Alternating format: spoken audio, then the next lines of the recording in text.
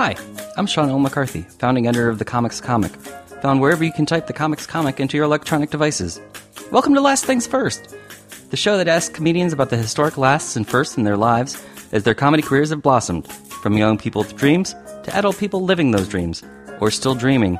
Questions both big and small are asked and answered. It's hopefully both amusing and illuminating.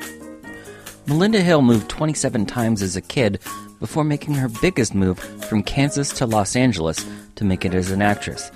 She studied with the Groundlings, where she performed as a tooth fairy alongside Kristin Wiig. She starred in a Creed video. She competed on America's Got Talent. She performed on Adventure Time, Lady Dynamite, The Late Late Show, and Reno 911. She made a web series for Funny or Die with Maria Bamford, and another one from an IDM channel called Romantic Encounters. And for 10 years, she helped run a popular Monday night stand-up showcase in Hollywood called Tiger Lily. This year, she performed in an upcoming movie with Diane, Keaton, and Jeremy Irons, started a podcast called Let's Process This about creative people overcoming trauma, and turned her own personal trauma into comedy in her debut stand-up special, Inappropriate, out now via Comedy Dynamics. So let's get to it!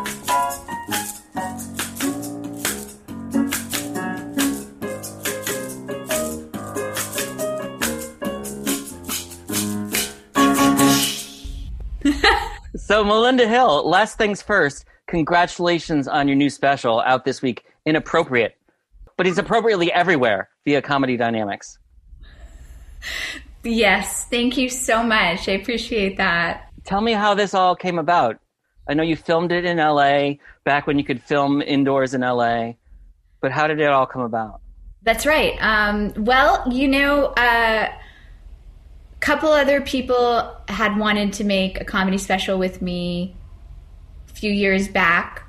So this has been a long time in the making. I finally, ultimately made it myself. But I feel like the timing is much better now.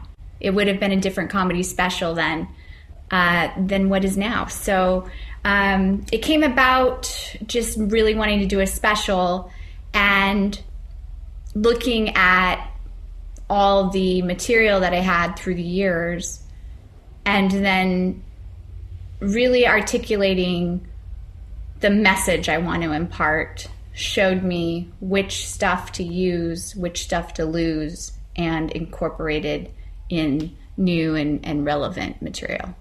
Is that what you're referring to when you talk about the timing of recording a special now versus 3 or 4 years ago?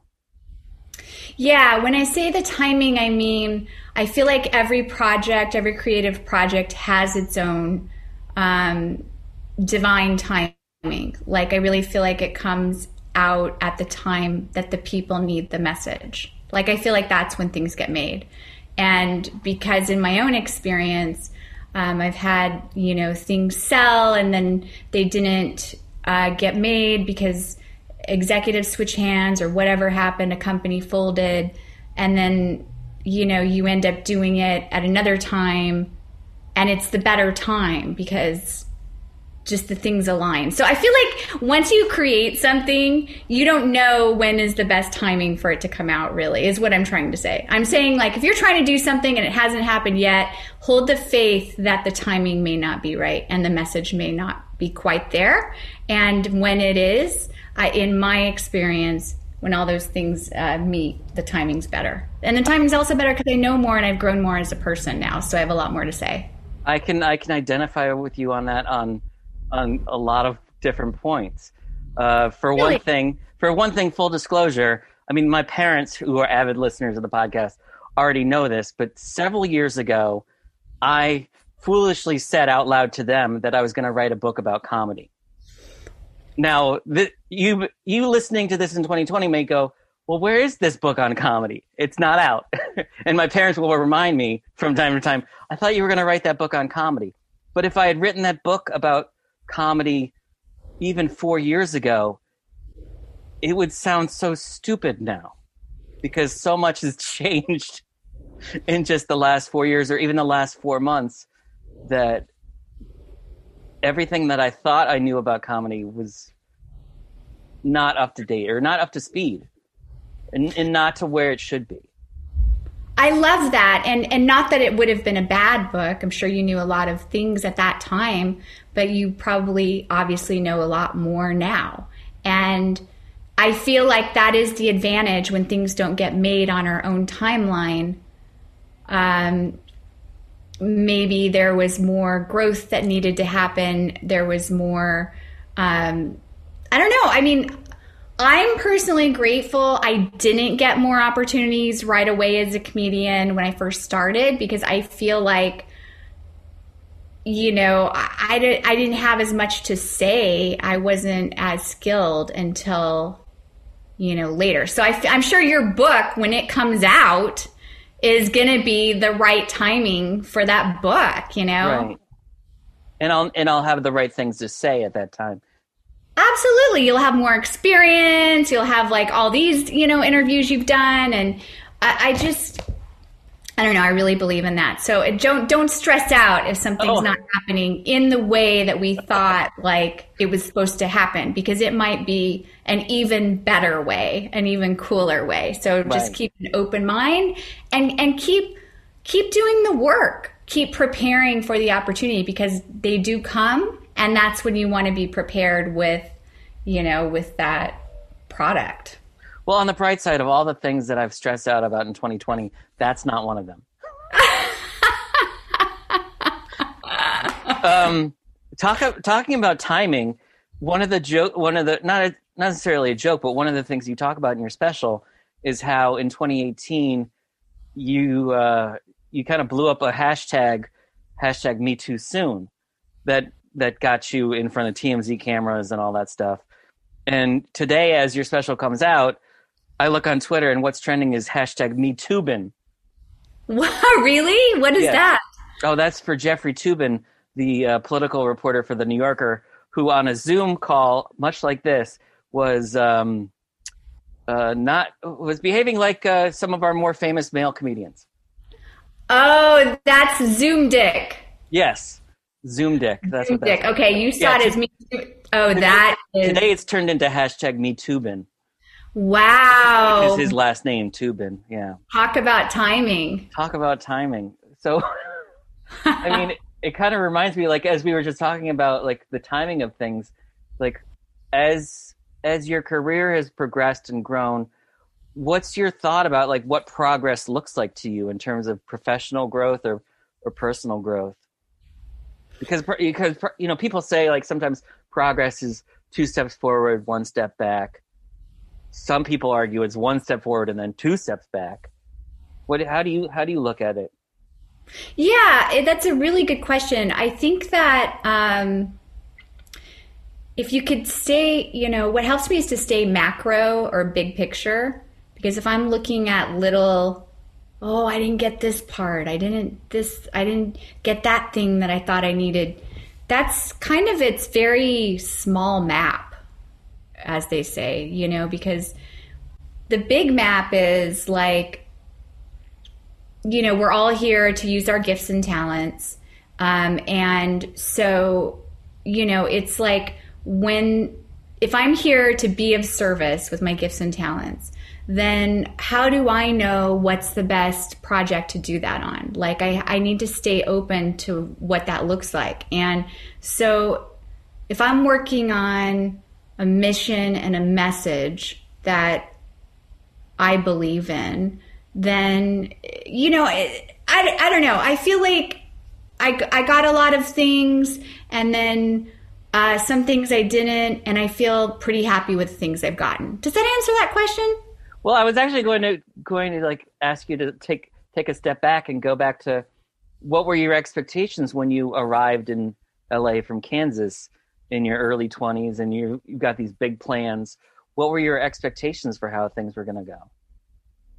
I really wanted to be an actress at that time. An actress and a writer. So I had already been doing a lot of plays all the way through school. I was always doing these, you know, Three Sisters, The Crucible, these big plays. And I really loved acting because it was just a chance to be someone else.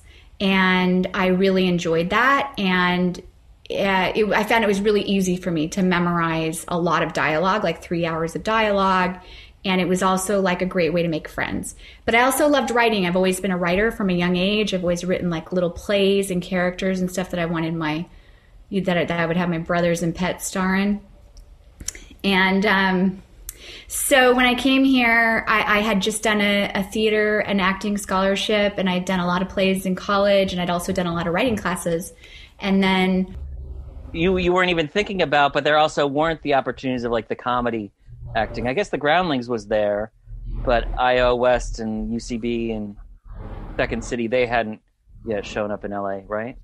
I don't know about those other places yet, but I know that I went to a 2-year acting school. It was Meisner Technique, and I was doing other various acting classes during that time. I was doing plays, I was doing some movies, and then I was doing a lot of crying roles.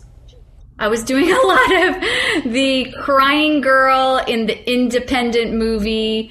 I was always crying. And then I was like crying in acting school, doing all these crying roles. And my teacher at acting school said, for my 2-year evaluation, he said, "Hey, I really think you should go into comedy because you're accidentally funny. And you're doing these, I was doing these serious scenes and the class was laughing."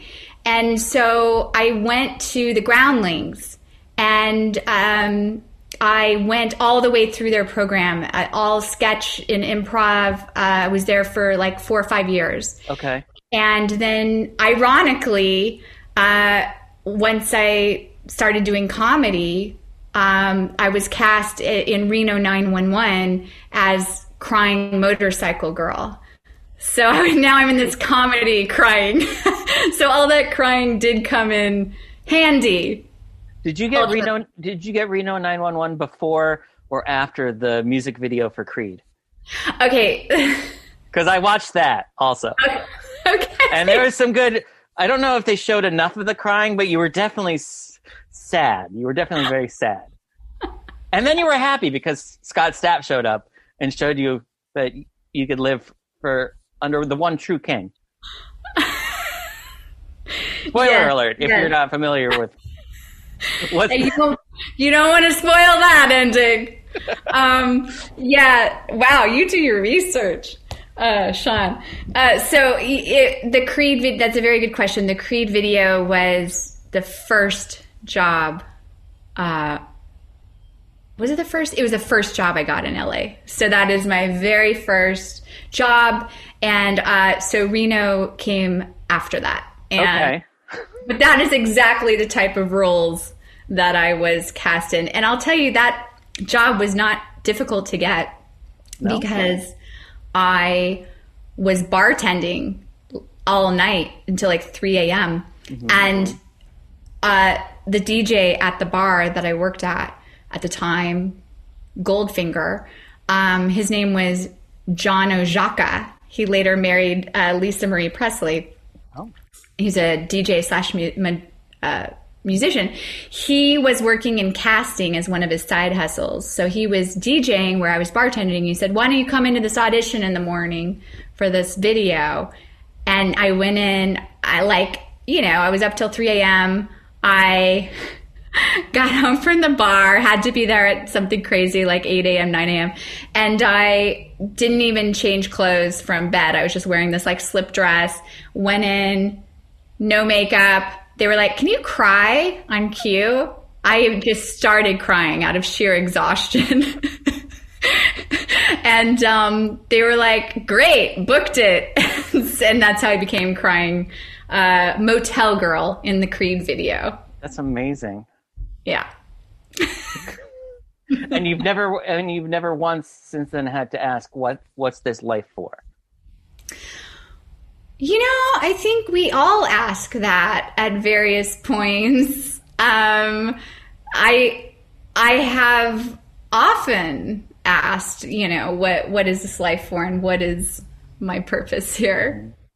Well, the first time I got to know who you were, because I've been based out of New York, but the first time I got to know who you were was I went out to LA This must have been like 2010, 2011. And you were running a Monday night show that was really big called What's Up, Tiger Lily? That was in a bar in the corner of a strip mall. But it was like, that was the big Monday night show back then. And tell me how that show first started, because that show first started like years before that, right? 2006? Yeah. Wow. So, see, you're really good with dates, because I don't even actually know the exact date that originated. But yes, Tiger Lily ran, I want to say about 10 years. It came about from, I was friends with Maria Bamford, still am, and Natasha Leggero. And I was talking with Maria, because we all lived in Los Feliz at the time. Okay. And I said, at the time I was on tour. I was in New York. I was in the tri-state area. And and I called Maria, and she said she was, she'd been dating someone in Australia. She'd been living there about a year. She was coming back to the neighborhood and would love a weekly place to perform. And I said, let's do one. And I went to Tiger Lily, it was called at the time. I think it was called What's Up? No, it was called Tiger Lily.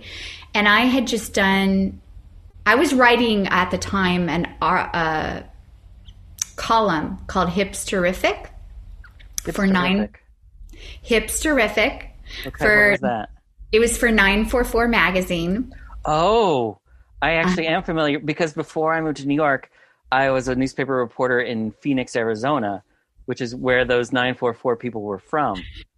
Exactly. So, yes. Okay. Exactly. So they started a magazine, and they needed a writer to go.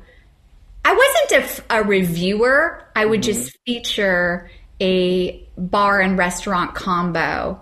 That's like a fun place to go, but like in a sassy, funny way. And I would feature one per month. Right. And it was very much a party. 944 was very much a party magazine, like photos of people partying in the clubs and exactly. Before all that stuff went on the internet and became Tumblr and whatever, there was a magazine. Yeah.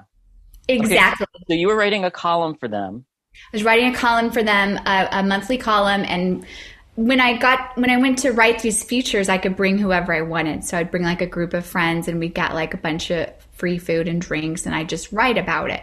So one of my friends said, we should go try this place, Tiger Lily. Mm-hmm. So we had gone, and I wrote a feature, a hipsterific feature on Tiger Lily and the companion bar, Dresden, across the street. So I wrote like a fun piece for them. And so Maria said, she wanted, so then I'm in the tri-state area, and Maria's like, I want to start a show. So then I called the people at Tiger Lily, and I said, hey, remember me? I wrote that fun feature about you guys last week. Could we start a comedy show there? Now, they didn't have any stage or anything, but they had shows in that location before. In fact, Blaine Capatch used to host our show a lot, and he would always say, this room, they say this building is haunted, and it is haunted by the ghosts of the comedy shows who've been here before. But anyway, so we didn't have a mic, we didn't have a lamp, a light, so Maria brought her karaoke machine. One of the fans of the show brought a work lamp from Home Depot, sort of blinding people. And the idea was that Maria would host it, I would promote it, and Natasha would book it. And I thought, this is, a weekly show. It's going to last maybe a month because it's LA, right? And that a weekly show doesn't last. It's too much work. Nobody cares. There's so many options every night. Well, it sort of, really took off pretty quickly. It became a fun place for people to hang out, and it was free, of course. And they weren't really paying us much, but we did get a drinks tab so I could buy drinks for all my friends every Monday. And so that's how, and we thought of it as the place to work on our material. And it ended up running 10 years. Well, because people forget, like back in 2006, there really weren't that many places outside of the 3 or 4 major clubs to do stand-up, right? If you weren't at the Improv, the Laugh Factory, the Comedy Store, or Ice House in Pasadena, where else were you gonna work back then?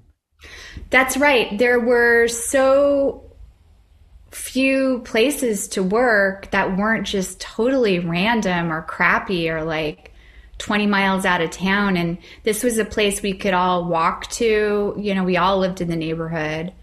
And it was 2 blocks from my house. So it was kind of like my office away from home, my home away from home.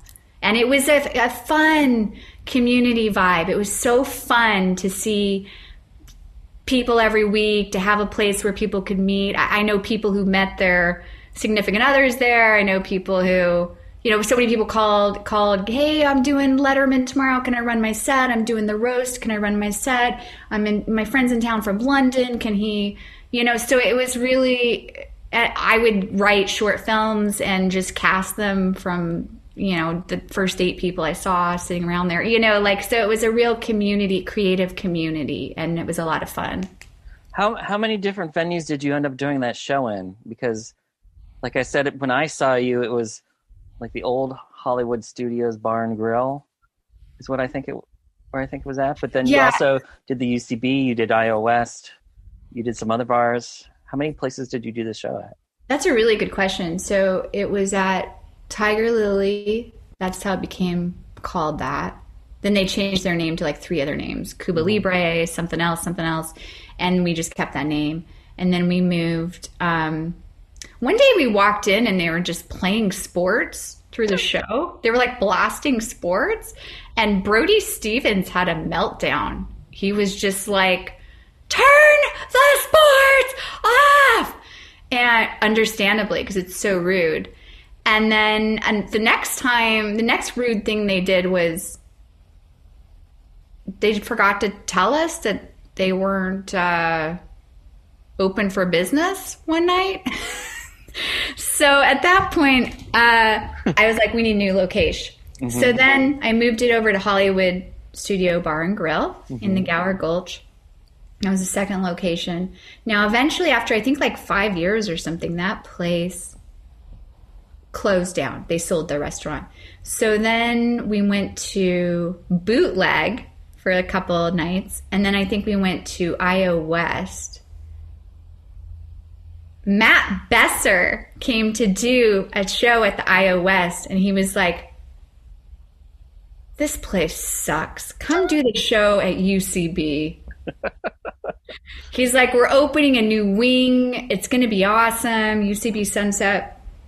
So then we moved to UCB Sunset. So that was Tiger Lily, Bootleg, IO West, Gower Gulch, UCB's. Yeah. So we did 5 locations, and then at that time went on hiatus. What made you decide to stop doing it? Was it? You know, I don't think we officially decided to stop. We just, like I said, just went on, quote, you know, air quotes hiatus because, you know, just leaving it open that if we ever want to start it again, we can. It's not like officially over. I think it became, I don't know, it wasn't what it's had been. And it was time to just explore other things, I felt. Okay. But yeah, I mean, have you ever done anything that long? I guess the website. I mean, the podcast I've been doing for 5.5 years, and that seems like forever. But it's nothing compared to a lot of other comedy podcasts out there.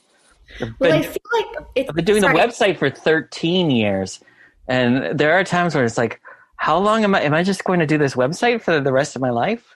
It is a valid question. I think sometimes you just need to be constantly going, does this still feel good? And if it doesn't, maybe we put a pin in it to explore other things.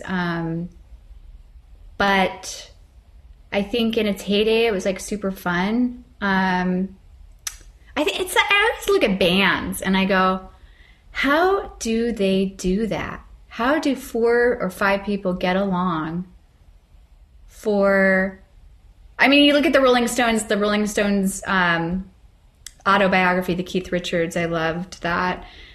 They didn't get along and they still don't, you know what I mean? And it's a job. And so it's just kind of, you want to, how do you keep that loving feeling for, something? And that's a rhetorical question, but, I guess at some point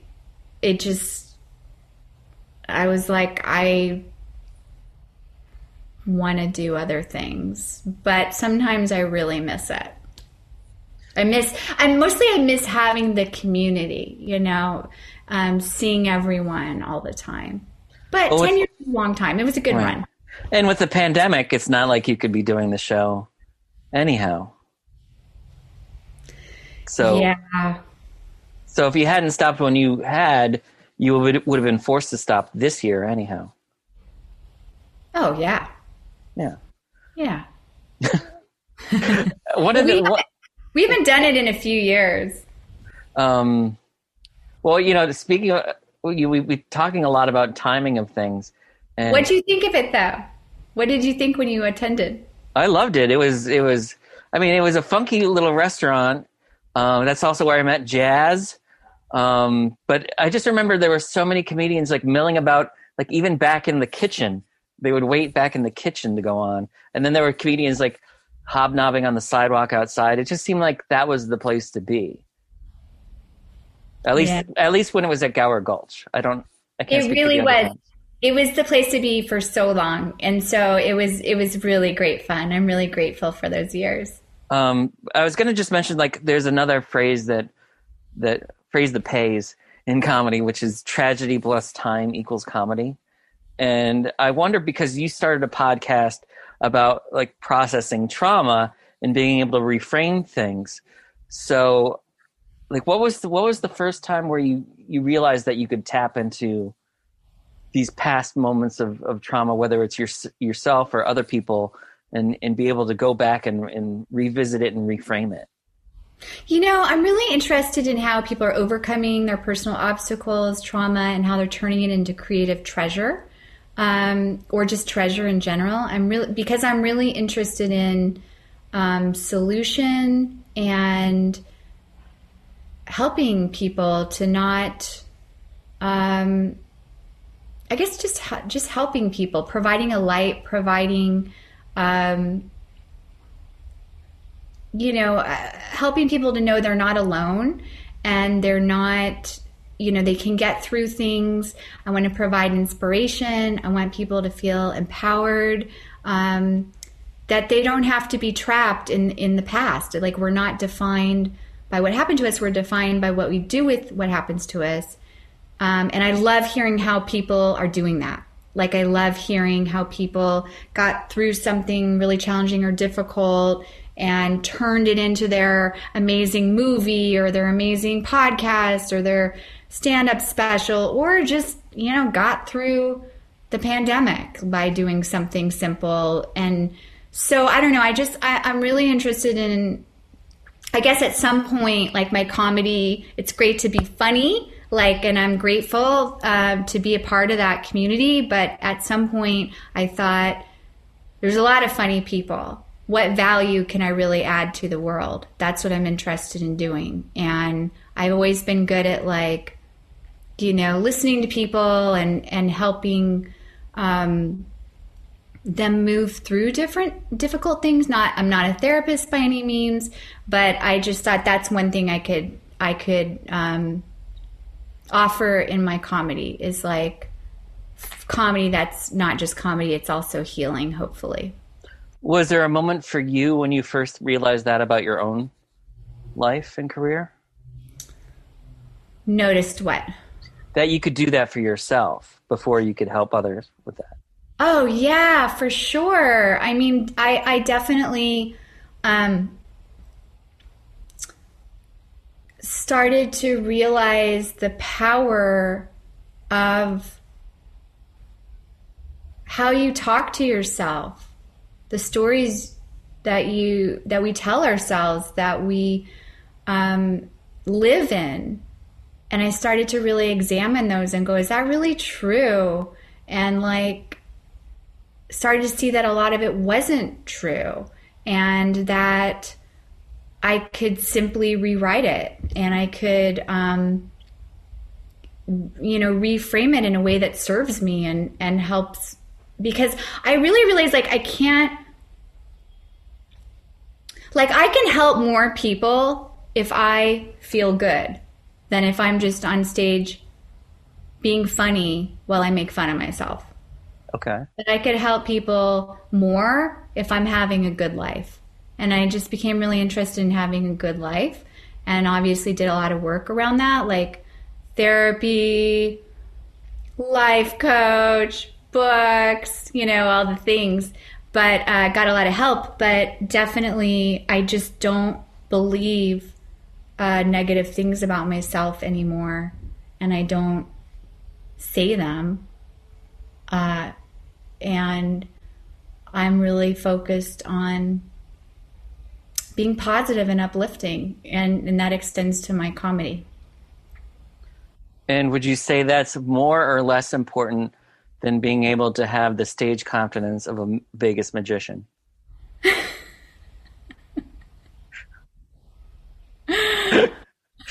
Is it more important to feel good, or to just act like you're feeling good?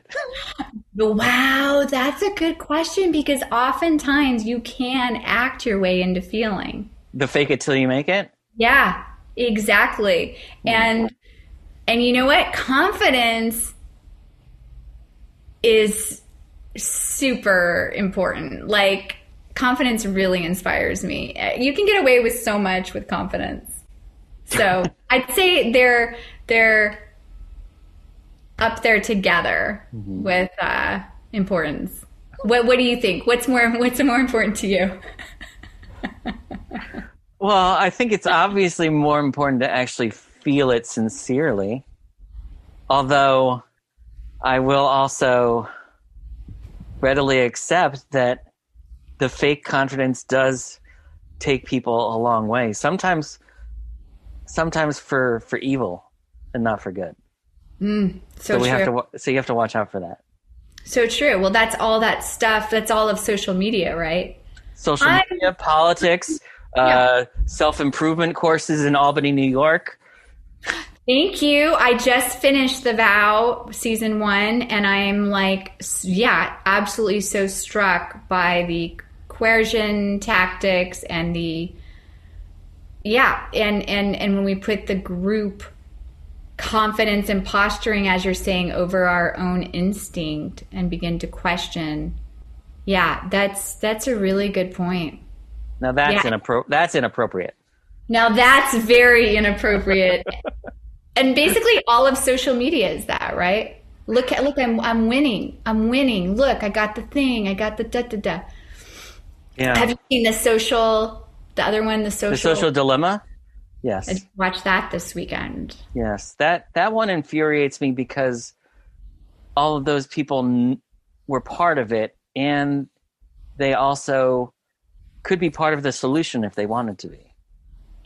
Yeah. Because they know how it works. Yeah. There you go. That's... Now you've got me all fired up, Melinda. But in a good way. But in a good way. That's what I'm trying to do. I'm trying to keep the conversation going about solution and change. Well, thank you so much for doing that, Melinda. And once again, congratulations on your new comedy special, Inappropriate, available everywhere you buy or rent comedy specials via Comedy Dynamics. Thank you so much. Thanks again. Last thing first.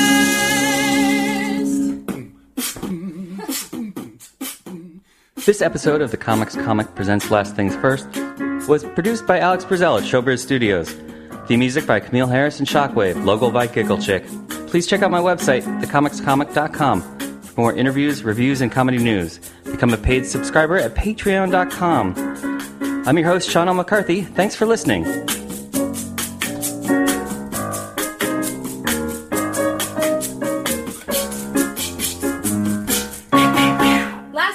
Last things first.